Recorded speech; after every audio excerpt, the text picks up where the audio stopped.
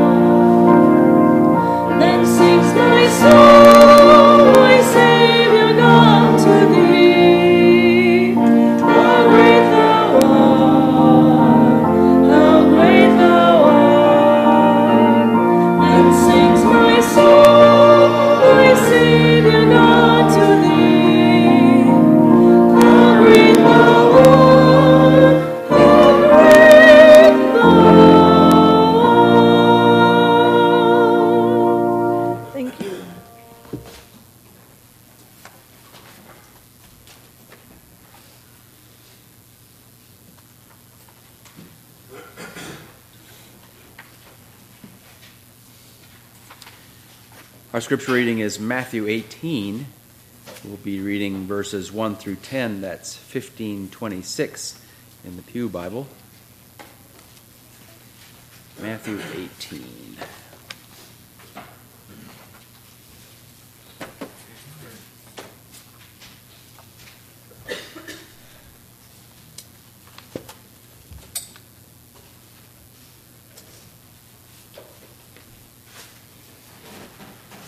Please stand.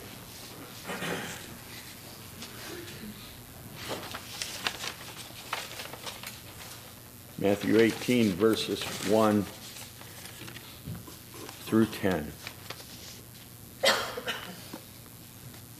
At that time, the disciples came to Jesus and asked, "Who then is the greatest in the kingdom of heaven?"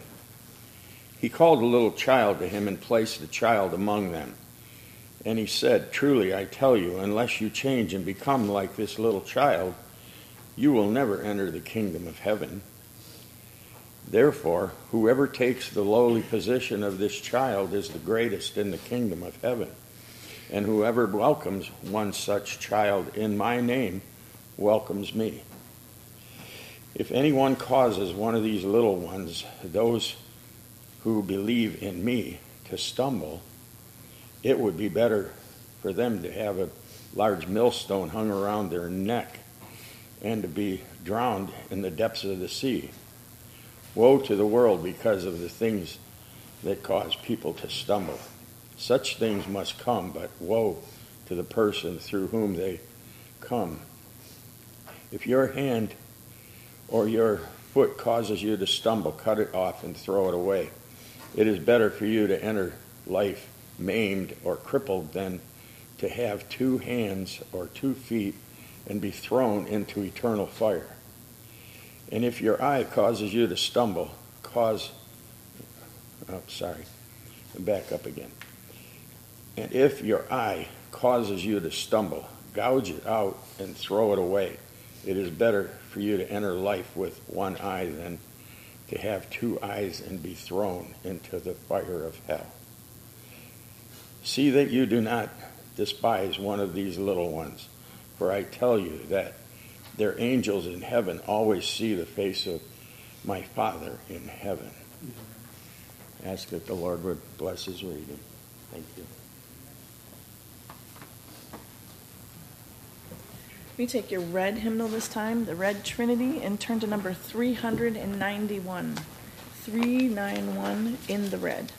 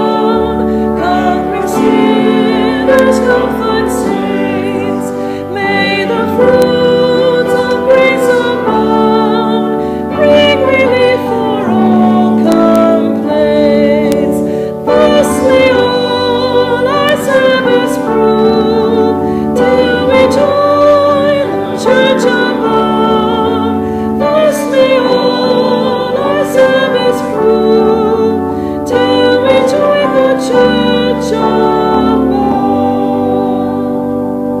Thank you. You may be seated.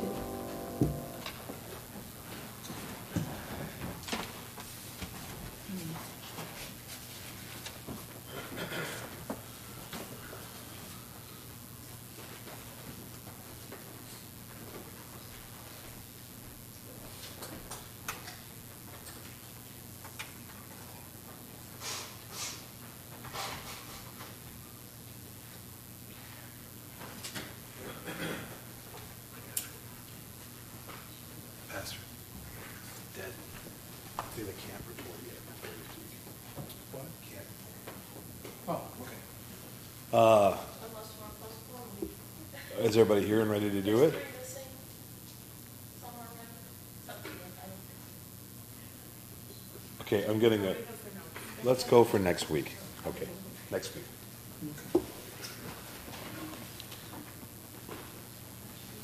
They're talking about the camp report.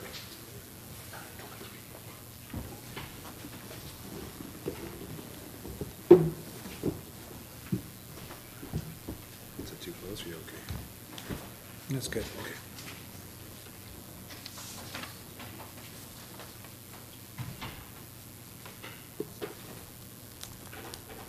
Our scripture text this morning is Matthew 18. And in our last study, we considered Jesus as both the Creator and the Savior. Probably a lot of times we don't think of Christ as the Creator. We think of God the Father as the Creator. But you know, the Scripture talks about Jesus being the Creator, being there in the first days of dawn. That he was there. You say, well, where do you see that? Well, it's the word, W-O-R-D. In the beginning was the Word, right? And the Word was with God, and the Word was God. Through him all things were created. Nothing was created without him. So we don't normally think of Jesus as the W-O-R-D, but the Scripture defines him as that because he is what God speaks. It's done. It's not just a word, but it's the power of the creative word. Yeah, amen. So it's a little bit of a different concept than we normally think of Jesus, but it is indicated in John's Gospel that he was there, right there, in Genesis 1:1 and following at the creation.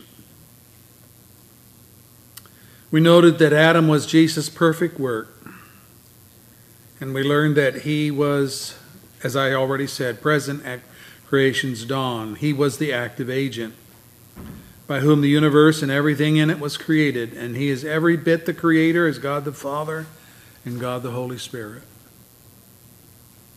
So when Adam sinned, he sinned against Christ. He sinned against Christ as creator. He bought into the same lie with which Satan had deceived himself, namely that the creature could become the creator or master of his own destiny, that he didn't have to act upon God's say-so, but he could decide for himself his own course of life. And you remember how the curses followed as a result of that. As we look at the Creator as Savior, we learned, however, that the curse is not the end. Within the curse, God made a promise that while true that Satan would bruise Jesus' heel, Jesus would crush his head and destroy his poisonous death upon humanity. Creation awaits its restoration in Christ. What I'm saying is that the seed of the woman wins. She wins. In death and the burial and the resurrection of Christ, she wins, and all who repent of their sin and believe in the atoning work of Christ are given new life and become new creations in Christ. Death loses its sting and eternal life is secured. Now today's study asks the question, and this is asked by people in society all the time, How difficult is it to be saved? Is it difficult? Is it complicated? Do people have to have a college degree to comprehend the gospel call? Must they figure out the theology of the message before responding to it in faith? These are questions we need to ask. The point I'm bringing out in today's sermon is that it is a coming simply to Christ in faith. There are so many who experience struggle in coming to Christ. Perhaps that was you. Perhaps you know of somebody in your family. It cannot be denied that for some, coming to faith in Jesus as Savior is a long, protracted process fraught with delay and doubts and fears and retreats, 2 steps forward, 1 step back sometimes. We learned in our study of Pilgrim's Progress that there are impediments on the road to the celestial city, mostly of our own sinful doing. We do not respond quickly nor simply to the promises of the gospel. In other words, we make things difficult by our musings. Let me suggest to you a number of impediments that hinder people. I think the biggest one is ignorance of the gospel. Ignorance of the gospel. What it is and how one may hold to it and have its promises become part of their own lives. Despite the copious volumes in Christian bookstores and a plenitude of gospel preachers who, like Paul, can say, I'm not ashamed of the gospel because it's the power of God for the salvation of everyone who believes, first for the Jew, then for the Gentile. Romans 1:16. Despite that, nonetheless, it remains that people run here and there over hill and dale hoping to find what's right under their nose. In their panic, they say with embittered Job, if only I could find him. If only I could find him. If only I could go to his dwelling. Job 23, verse 3. But as you know with Job, so with us, God was right there all the time. It's ignorance, however, that makes the search protracted.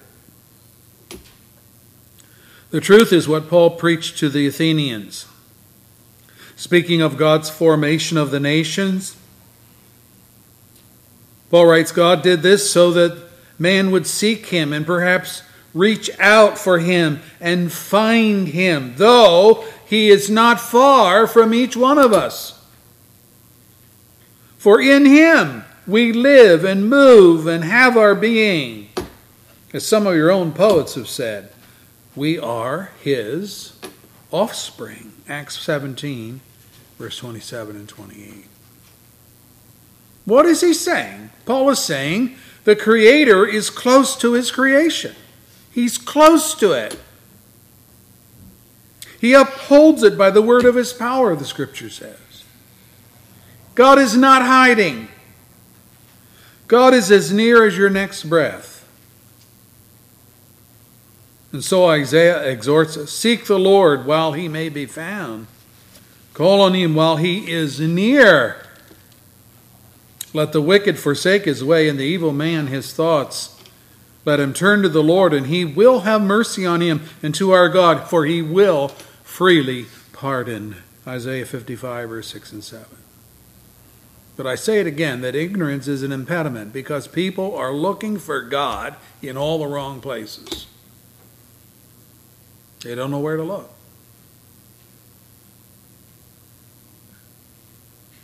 They also come in terms of preconceived assumptions.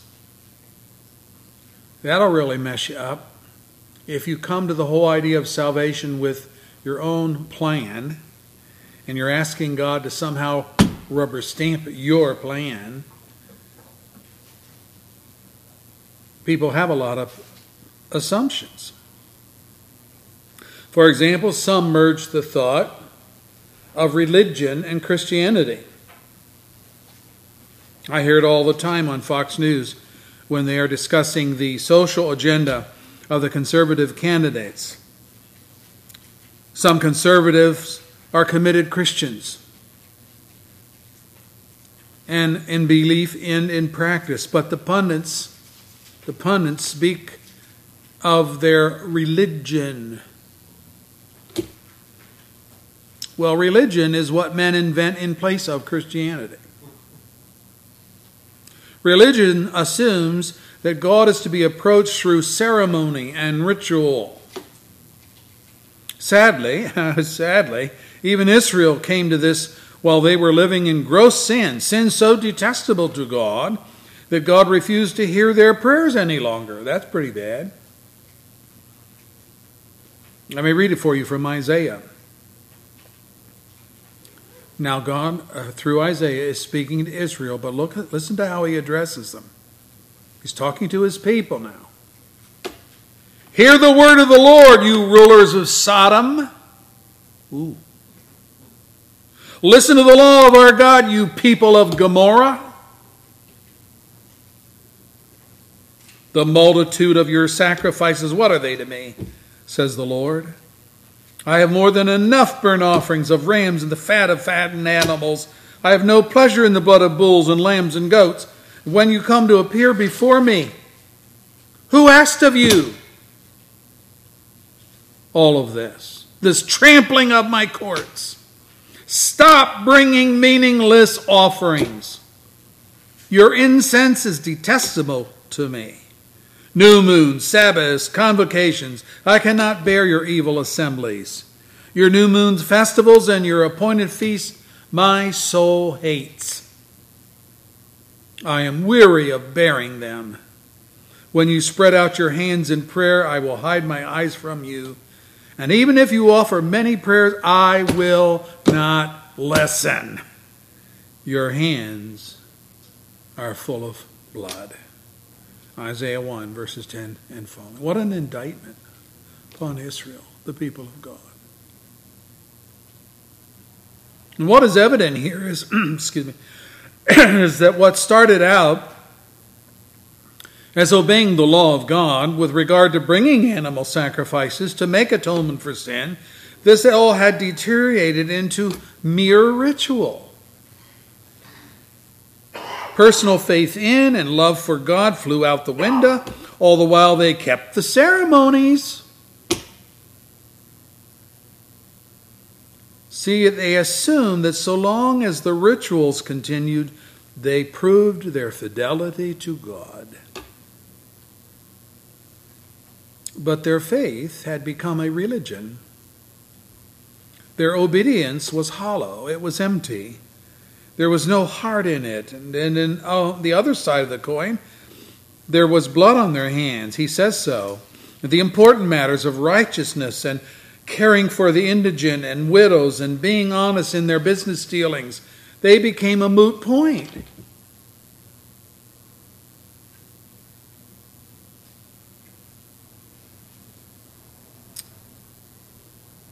They altered religion and Christianity for being followers of God in faith.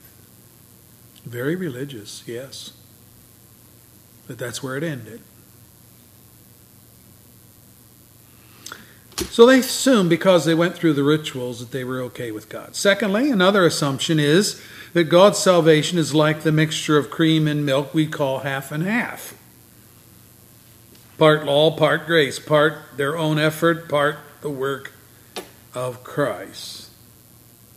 Yet Paul tackles this head on when he writes, at the present time there is a remnant chosen by grace, and if it's by grace, it's no longer by works.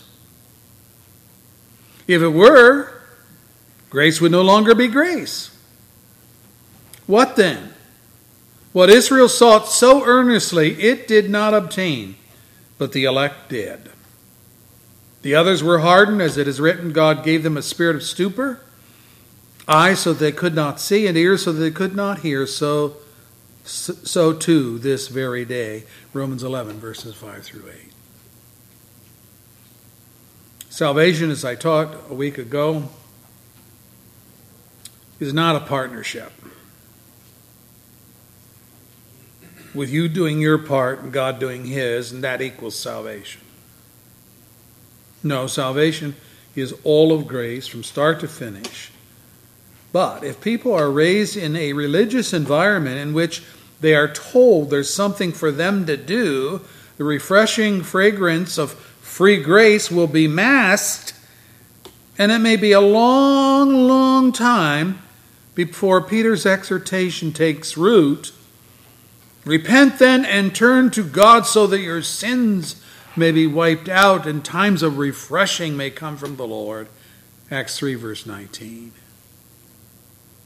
Preconceived assumptions are an impediment to coming simply to Christ.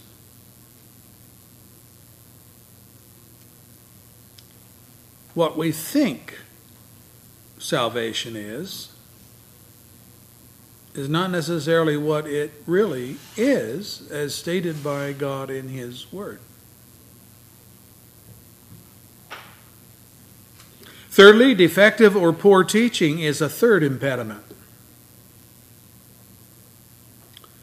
One danger here, I think, is the blending of thought in the name of being gracious, the thought of believer and unbeliever. We don't want to be so bold as to say that so-and-so is lost and bound for hell, nor do we want to appear to be arrogant by asserting that so-and-so is saved and bound for heaven. The first thought is viewed as being too harsh, and the second is as being too presumptuous. So what we end up with are the tweenies. That is, people who are not quite lost and in need of the Savior, and those who are not quite saints and assured of glory. It's assumed that this is a better place to be than in the state of complete and utter alienation with God. May I say that Israel of old tried this twilight religion, the tweenie state? Let me read it for you. Jehoshaphat, son of Asa, king of Judah, in the 4th year of Ahab, king of Israel, Jehoshaphat was 35 years old when he became king, and he reigned in Jerusalem for 25 years. In everything he walked in the ways of his father Asa, and he did not stray from them. Asa was a godly king, by the way. He did, I'm reading scripture, he did what was right in the eyes of the Lord. The high places, however, look out for the howevers. The high place, however, were not removed, and the people continued to offer sacrifices and burn incense there. And Jehoshaphat was also at peace with the king of Israel. Who was the king of Israel at this time? It was wicked King Ahab and his wife Jezebel. Whoa. 1 Kings 22, verse 41 and following. And you know, God sent the armies of Aram, Syria, in to capture and exile Israel's northern kingdom. And one would have thought that years in exile under the rule of godless kings would have cured their half and half religion. But here's what we read. Then the king of Assyria gave this order. Make one of the priests you took captive from Samaria go back to live there and teach the people what the God of the land requires. Sounds good so far, right? So, one of the priests who had been exiled from Samaria came to live in Bethel and taught them how to worship the Lord. Wonderful. Nevertheless, here it comes again, another one of these howevers. Nevertheless, each national group made its own gods in the several towns where they settled, and set them up in the shrines the people of Samaria had made at the high places. They worshiped the Lord. Yay! But they also appointed all sorts of their own people to officiate for them as priests in the shrines at the high places. Not so good. They worship the Lord, but they also, I'm still reading scripture, they worship the Lord, but they also serve their own gods in accordance with the customs of the nations from which they had been brought. 2 Kings 17, 27 and following. Oh. We'll just do it both.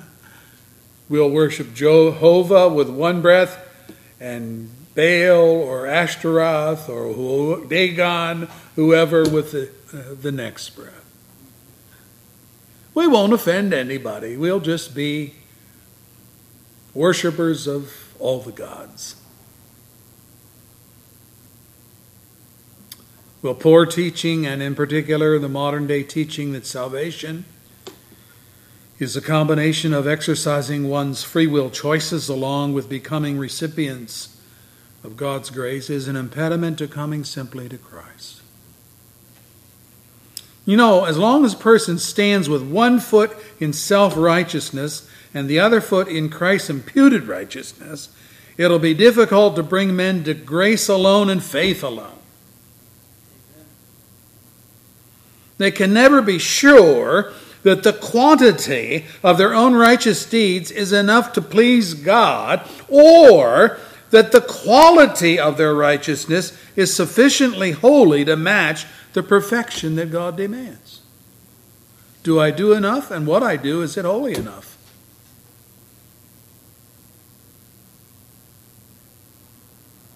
Let me tell you something. God does not accept tweeny, on-the-fence people. So where'd you get that? Well, let me read it for you from the Scriptures. Revelation 3:16. Christ says to the church of Laodicea, God said so because you are lukewarm, neither hot nor cold. I'm about to spit you out of my mouth. No tweeny state. Well, I do a little bit. No. God says it's me or it's nothing. You want to be saved? It's me and me alone. I'm not sharing my glory with some idol god you have in your tent.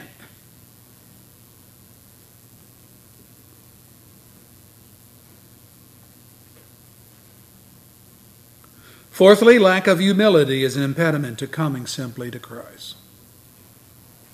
I think this is a biggie. If I were listing these impediments by dominance, I think I would list pride first.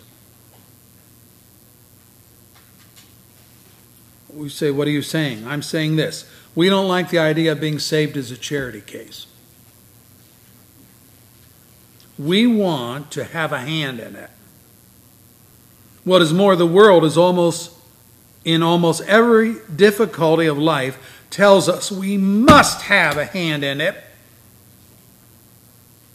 And that when we apply ourselves, we can do anything that we set our minds to. Aren't we told that all the time? Kids are taught this in part of the self-esteem profile, which is part of every school curriculum. Schools are ever moving away from a grading system because they don't want the kids to get an F and feel bad for failing. When therefore we come up against a God who will not allow our pride a speck of importance or ability, we fight back, we resist. We protest that we are as good as the next man, as though goodness had merit with God. And when God says, as he does say, let me read it for you, all have turned away, they've altogether become worthless, There is no one who does good, not even one, Romans 3 verse 12. We find ourselves in opposition to the God whose salvation in heaven we're hoping to win. Can't we take his word on it? No, we don't want to take his word on it because his word on it is humbling. Some ways very demoralizing.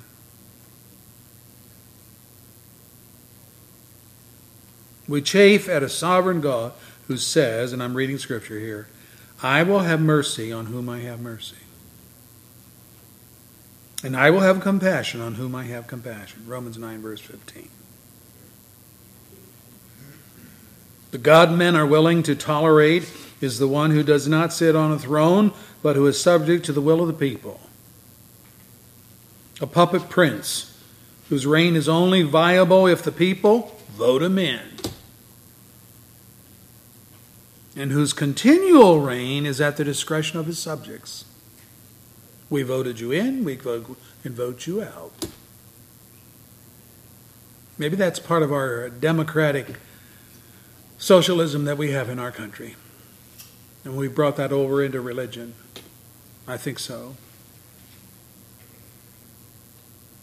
You know, the Jesus of most people's thinking is a pathetic wimp. He is. He is a sissified male figure who has been emasculated by their own arrogance and assured superiority. You start talking about God being God, being sovereign and in control, and you aren't in control, and boy, you'll get a lot of people angry real quick. I've heard it so many times. Oh, I had to believe. Whatever the gospel says, I had to believe it. Well, of course they had to believe it. But they're saying it that way, meaning that their faith and their repentance is of their doing. I was so wise to have faith. I was so right to repent. But when you look in the scriptures, both faith and repentance are talked about by God as his gift to his people. Well, if it's his gift, it wasn't there. Now, you see, we're defining faith and repentance as different than the kind of crazy definitions we hear from preachers sometimes. Well, you know what faith is. Faith means you sit down on a chair and you have the faith that it's going to hold you and not drop you on the floor. No, that's not faith, folks. That's knowledge.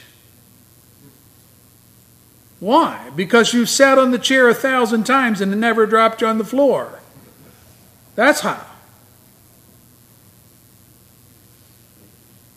Listen to God as he speaks in Psalm 50. Psalm 50.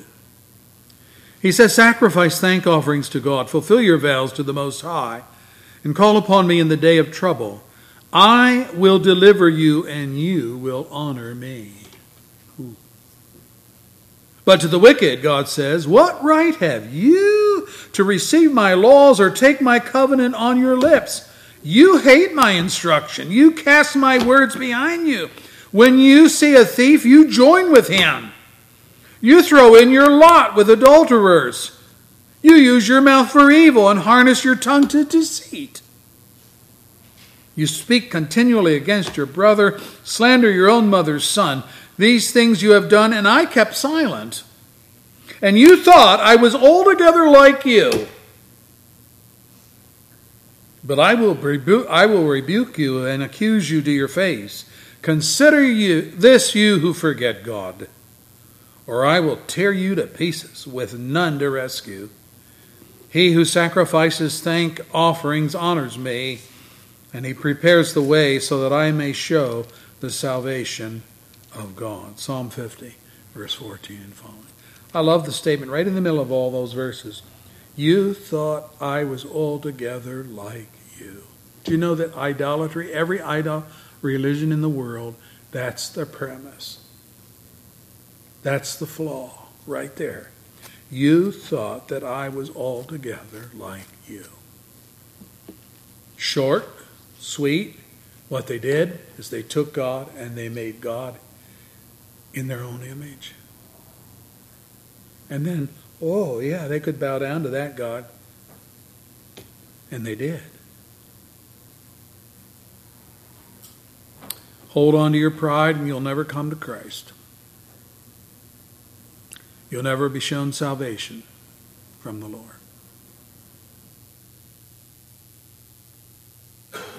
Number 5, belief in exceptionalism is another impediment to coming simply to Christ. Belief in exceptionalism. There are some people who view themselves as exceptions to the rule. You probably know some people like this. God says, all have sinned, all fall short of the glory of God, and they answer, not me. Not me. Again, God says, as it is written, there is no one is righteous, not even one. Romans 3 verse 10. And these people say, that doesn't apply to me. I live a good life.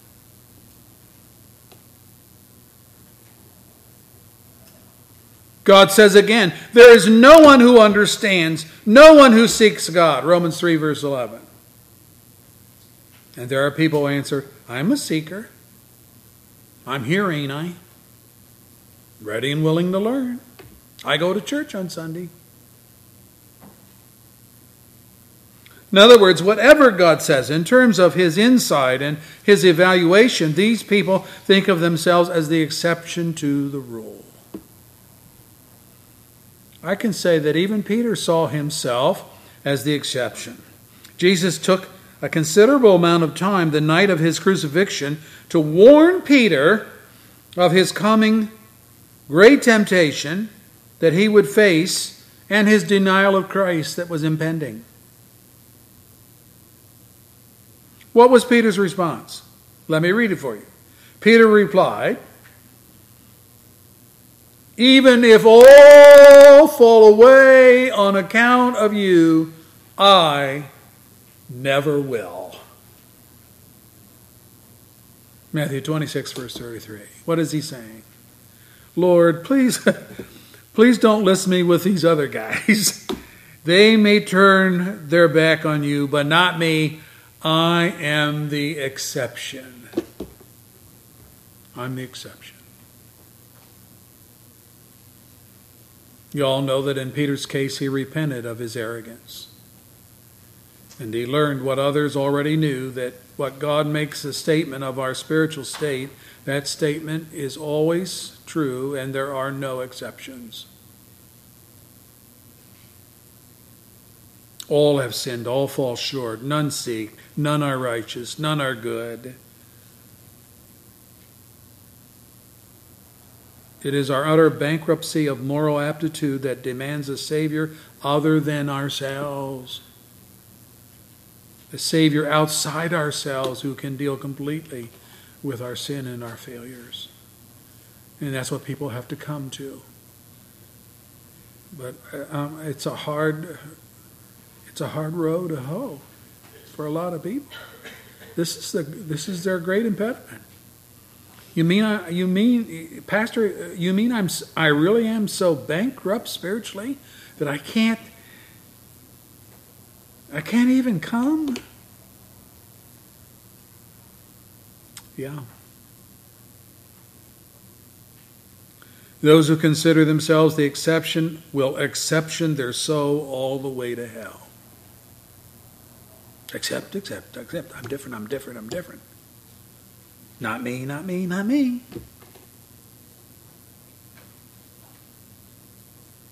There are dozens of impediments to coming simply to Christ. But at least give these 5 serious thought. Ignorance of the gospel, preconceived assumptions, namely that religion and Christianity are the same. They're not. Tweeny salvation, well, like half law and half grace. We put them together and I can get saved. Poor teaching, lack of humility. And number 5, belief that you constitute some kind of an exception to God's rule. God can say all these things, but it's not me he's talking about.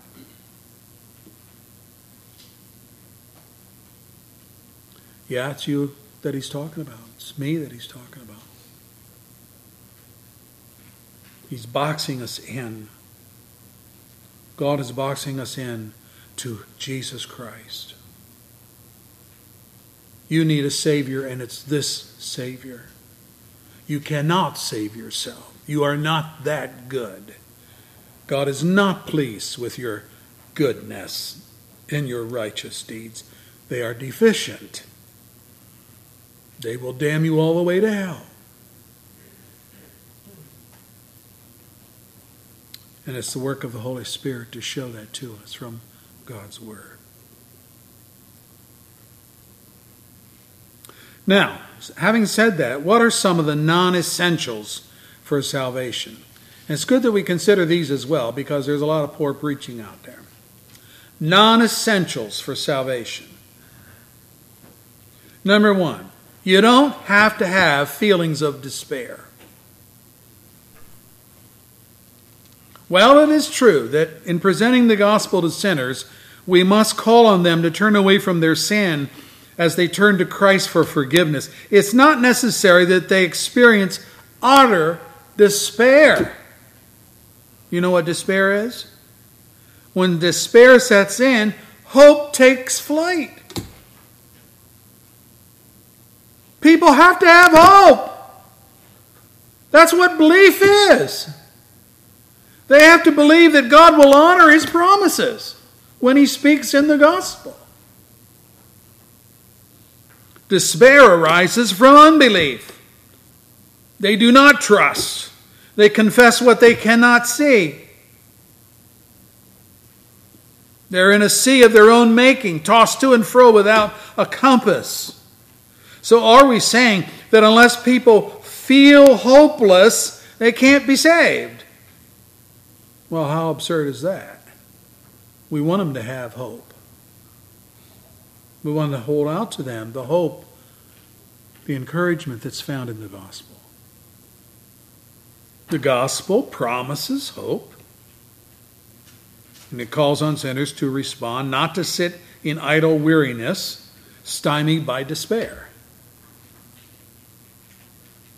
Jesus Christ is held up in the gospel as the one who satisfies God as an atoning sacrifice. I mean, if Jesus satisfies God, He satisfies me. If God accepts His cross work, shall I not accept it too? Some people are beaten severely by morbid and unbiblical thoughts, either of their own doing or Satan's doing or poor preaching by men of good intentions, and none of it's good. What I'm saying is that some people see themselves as such horrible sinners that even God could not forgive them. And others think even if He could, He won't, because they're not numbered with the elect. That's another error. Why is that a wrong one? Because the secret things belong to God. Deuteronomy 29:29. And you and I must not live our lives second-guessing God's decrees. So whatever your dark thoughts about God and salvation, all these are to be buried in the blood of Jesus' forgiveness. Sin cannot aid grace. Despair, unbelief, cannot be a prerequisite to faith and trust. Feelings of despair are non-essential for salvation.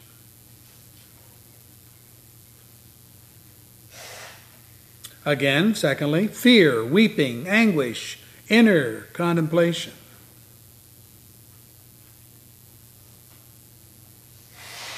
Not necessary. I do not doubt that many Christians are so after experiencing one or more of these great difficulties and vexations of the soul. But there are equally many people who are Christians who have never experienced these things. What things? The ones I just read. Fear, weeping, anguish,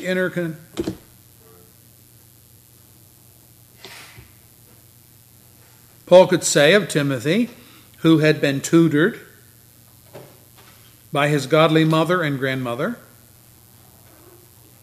From infancy, Timothy, you have known the Holy Scriptures. From infancy. Which are able to make you wise for salvation through faith in Christ Jesus. 2 Timothy 3, verse 15. John the Baptist, Samuel would be other examples. And so it is for many children raised in Christian homes for whom church attendance and gospel preaching was just part of their lives day in and day out. When Jesus was preached as Savior, they went to him in faith. There and then. They trusted him as completely as they would the word of their own honest parents. They were forgiven. They continue to live for the Lord to this very day. That was my experience in a Christian home. Others in the same vein cannot tell you the day or the hour of their salvation because it was so natural, so devoid of stress or trauma that they cannot put a date on it. But again, today they're living holy lives. They're serving Jesus in the church. So we dare not tell such people that they are not alive because they don't know their birthday.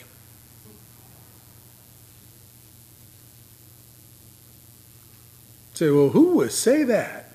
You know, I've heard preachers say this. If you don't know the day that you're saved, you're not saved. I've heard them preach that.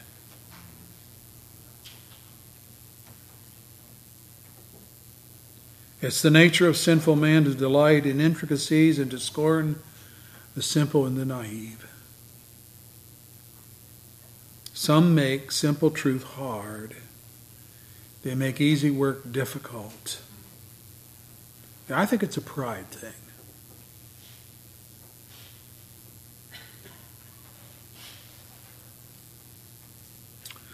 Good example of this is Naaman, the commander and king of Aram's army. Aram in the Old Testament. He was the commander of the king's army, but he was also a leper. Ooh. A Jewish servant girl. She's not even named. No one knows her name. But a Jewish servant girl informed Naaman's wife. She's going through proper channels, you see. She informed Naaman's wife of Elisha, the prophet of God, who resided in Israel, who she thought could help Naaman. Long story short, Naaman went to meet Elisha, laden down with gifts of gold and silver and clothing and donkeys with this and camels with that. And Naaman arrived outside Elisha's house, or tent, I should say. But Elisha did not even leave his house to speak to Naaman. He sent a messenger instead, saying, "Go wash yourself 7 times in the Jordan, and your flesh will be restored, and you will be cleansed." Think about this. 1 Kings 5, verse 10. Well, what a firestorm that created. We read, "But Naaman went away and said, I thought he would surely come out to me and stand and call on the name of the Lord his God and wave his hand over the spot and cure me of my leprosy. Are not the rivers of Damascus better than the waters of Israel? Couldn't I wash in one of them and be cleansed?"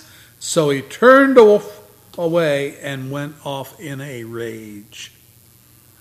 2 Kings 5, verse 11 and 12. Not exactly a good first time meeting, right? Naaman's servant, again, unnamed person. Naaman's servant went to him and said, "My father," you see how polite she is? She's being respectful. "My father, if the prophet had told you to do some great thing, would you not have done it?" How much more then when he tells you, wash and be cleansed? 2 Kings 5 verse 13.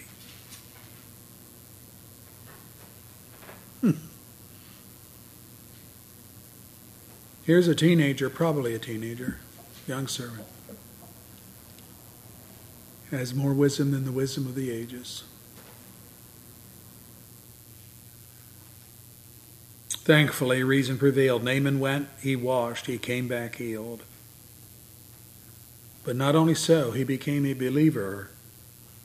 And he took his newfound faith back to Aram, where he worshiped God from that day on, the Scripture says. Say, well, what's the point? Well, he made the simple path to his healing difficult. His pride made it difficult. He wanted something.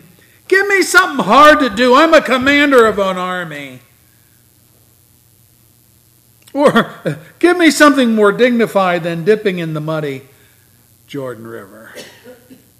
That water's dirty. Who wants to go down in that? I'll get an ear infection.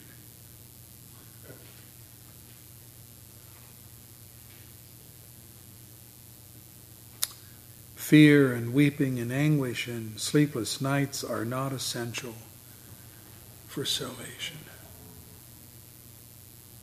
Just obey. Believe on the Lord Jesus Christ and you will be saved. Amen. And that's my last point, that God calls sinners to childlike, get it now, childlike faith. Yes, Jesus demands change in our adult thinking. Our text brings before us something which is all too common among believers, but something none of us would admit. Verse 1, the disciples came to Jesus and asked, "Who is the greatest in the kingdom of heaven?"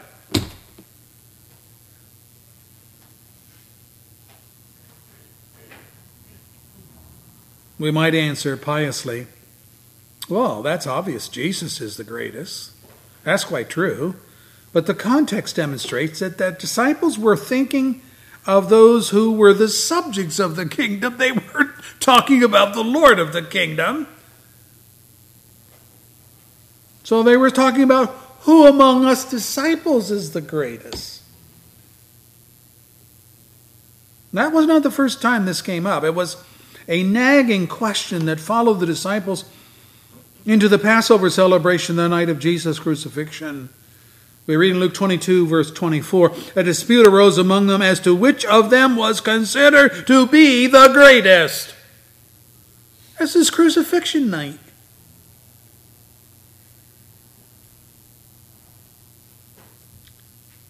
And Jesus answered, verse 3, he said, I tell you the truth, unless you change and become like little children, you will never enter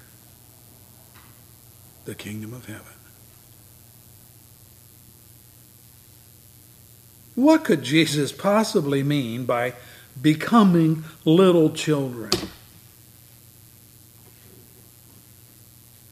Let me ask it a different way. What characterizes little children? Well, they are naive, maybe even to the point of being gullible, right? If dad says it or mom says it, they believe it.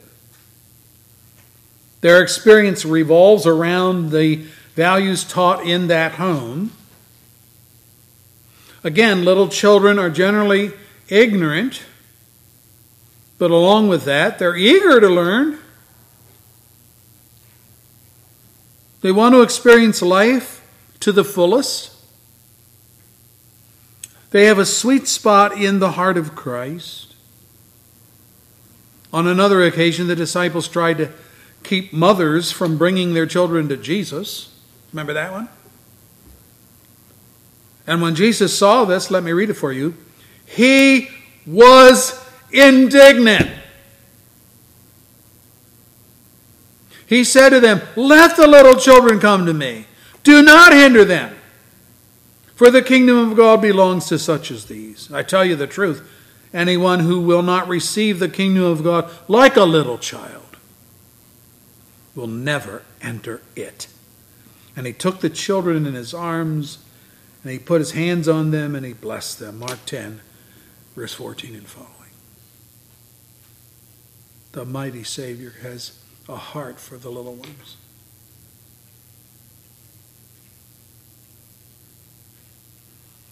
Observe, he says, receive the kingdom like a little child.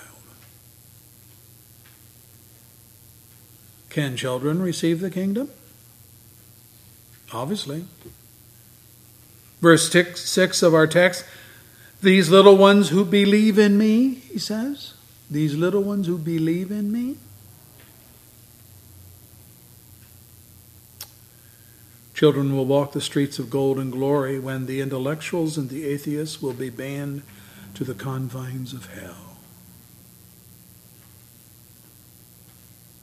Which will it be for you? You must change. We must change. And if a child can enter, so can you.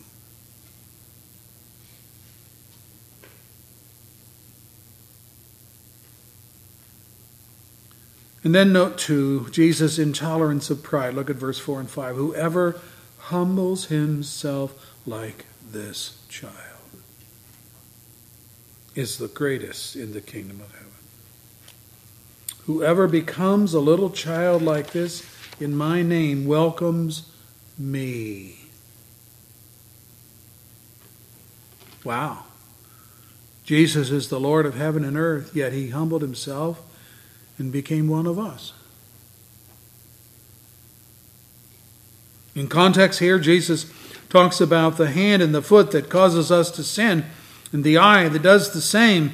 And if it's your hand, he says, our abilities to do can be compromised by sin. If it's our feet, it's our mobility that takes us down paths we should not go, various evil paths. If it's the eyes, our insight, our knowledge is defective. All of them symbolic of human achievement in which men take great pride. I see, I can do, I can go on my own. I don't need God.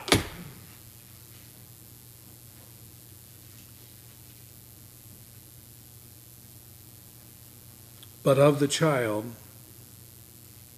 insight is non-existent. Abilities are woefully inadequate. Mobility needs Dad's hand to safely cross the street. And God's people are dependent like that. I'm dependent like that. You are dependent like that.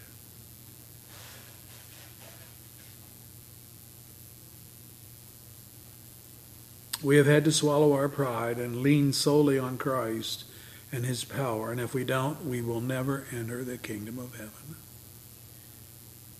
I think pride is the great impediment of all. And if you despise such humility, look at verse 10. See to it that you do not look down on one of these little ones, for I tell you that their angels in heaven always see the face of my Father in heaven. What's he saying? He's saying they always have an audience with God through those angelic messengers of whom the writer of Hebrews speaks. Are not all angels, ministering spirits, sent to serve those who will inherit his salvation? Wow. Hebrews 1 verse 14. You should have it so good. And you can if you will come to Christ in humility and in childlike faith. God sends his angels to minister to those who are the elect, those who will come and believe, and make sure that you get from this wicked world to the kingdom of righteousness. Amen. Thank you, Lord Jesus. You did it all. You did it all. You did it all. You did it all. Nothing but the blood of Jesus washes away our sin, our pride, our arrogance, our inabilities, whatever else would become impediments to coming to faith and repentance in Christ. Lord, please be with us. Be with us. Draw us to yourself. Where we have failed you in faith, grant us repentance. And grant us faith that we won't do it again. Again, I bring up Peter in the text that we saw. He went out and he wept bitterly. For a few moments, he hated himself. He realized what a fool he had been. Though all others forsake you, I never will, said Peter. But he did. We need to realize that his salvation was always of God's grace. And we need to realize that too. We're not so hot spiritually that we can boast like that. Forgive us when we have boasted, or when we've just relied upon what we think is our own strength or our own spirituality, instead of trusting Jesus each day. Bless us, we ask, O Lord, with your presence. Grant us some of that humility that, Lord, is so evident of your life. The Lord of glory humbled himself and became a man, that he might become the Savior of men.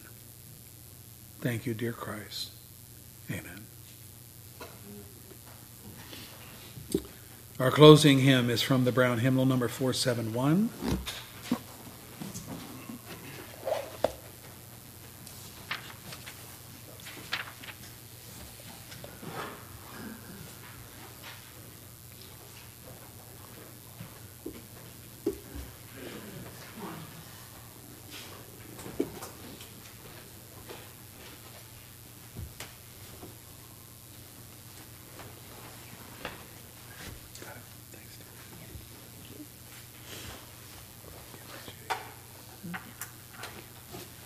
Let's stand as we sing 471 in the Brown.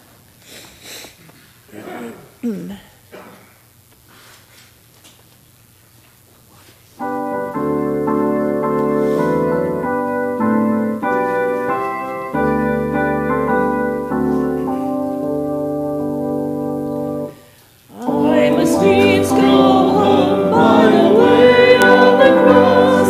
There's no other way but this. I shall ne'er give sight of the gates of light if the way of the cross I miss. The way of the cross leads home. The way of the cross leads home. It is sweet to know as I onward go, the way of the cross leads home. I must needs go on in the blood sprinkled way, the path that a Savior trod. If I ever climb to the heights of life, where the soul is at home with God, the way of the cross leads home. The way of the cross leads home. It is sweet to know as I onward go, the way of the cross leads home. Then I bid farewell to the way of the world, to walk in the nevermore. For my Lord says, come and I seek my home, where he waits at the open door. The way of the cross leads home. The way of the cross leads home. It is sweet to know as I onward go, the way of the cross leads home.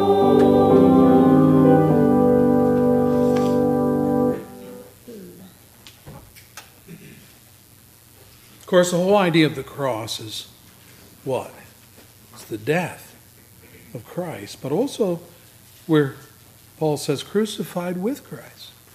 We got to die to self-righteousness and pride and arrogance and all those things that we want to pat ourselves on the back and think, oh, we're doing pretty good. God loves us because I'm pretty good.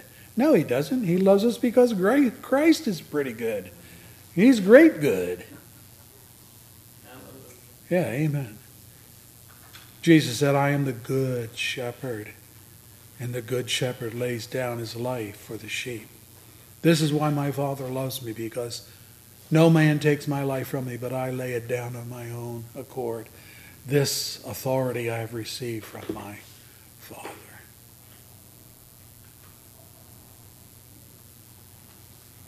I can envision God in glory saying, who will go? Who will go? Who will go?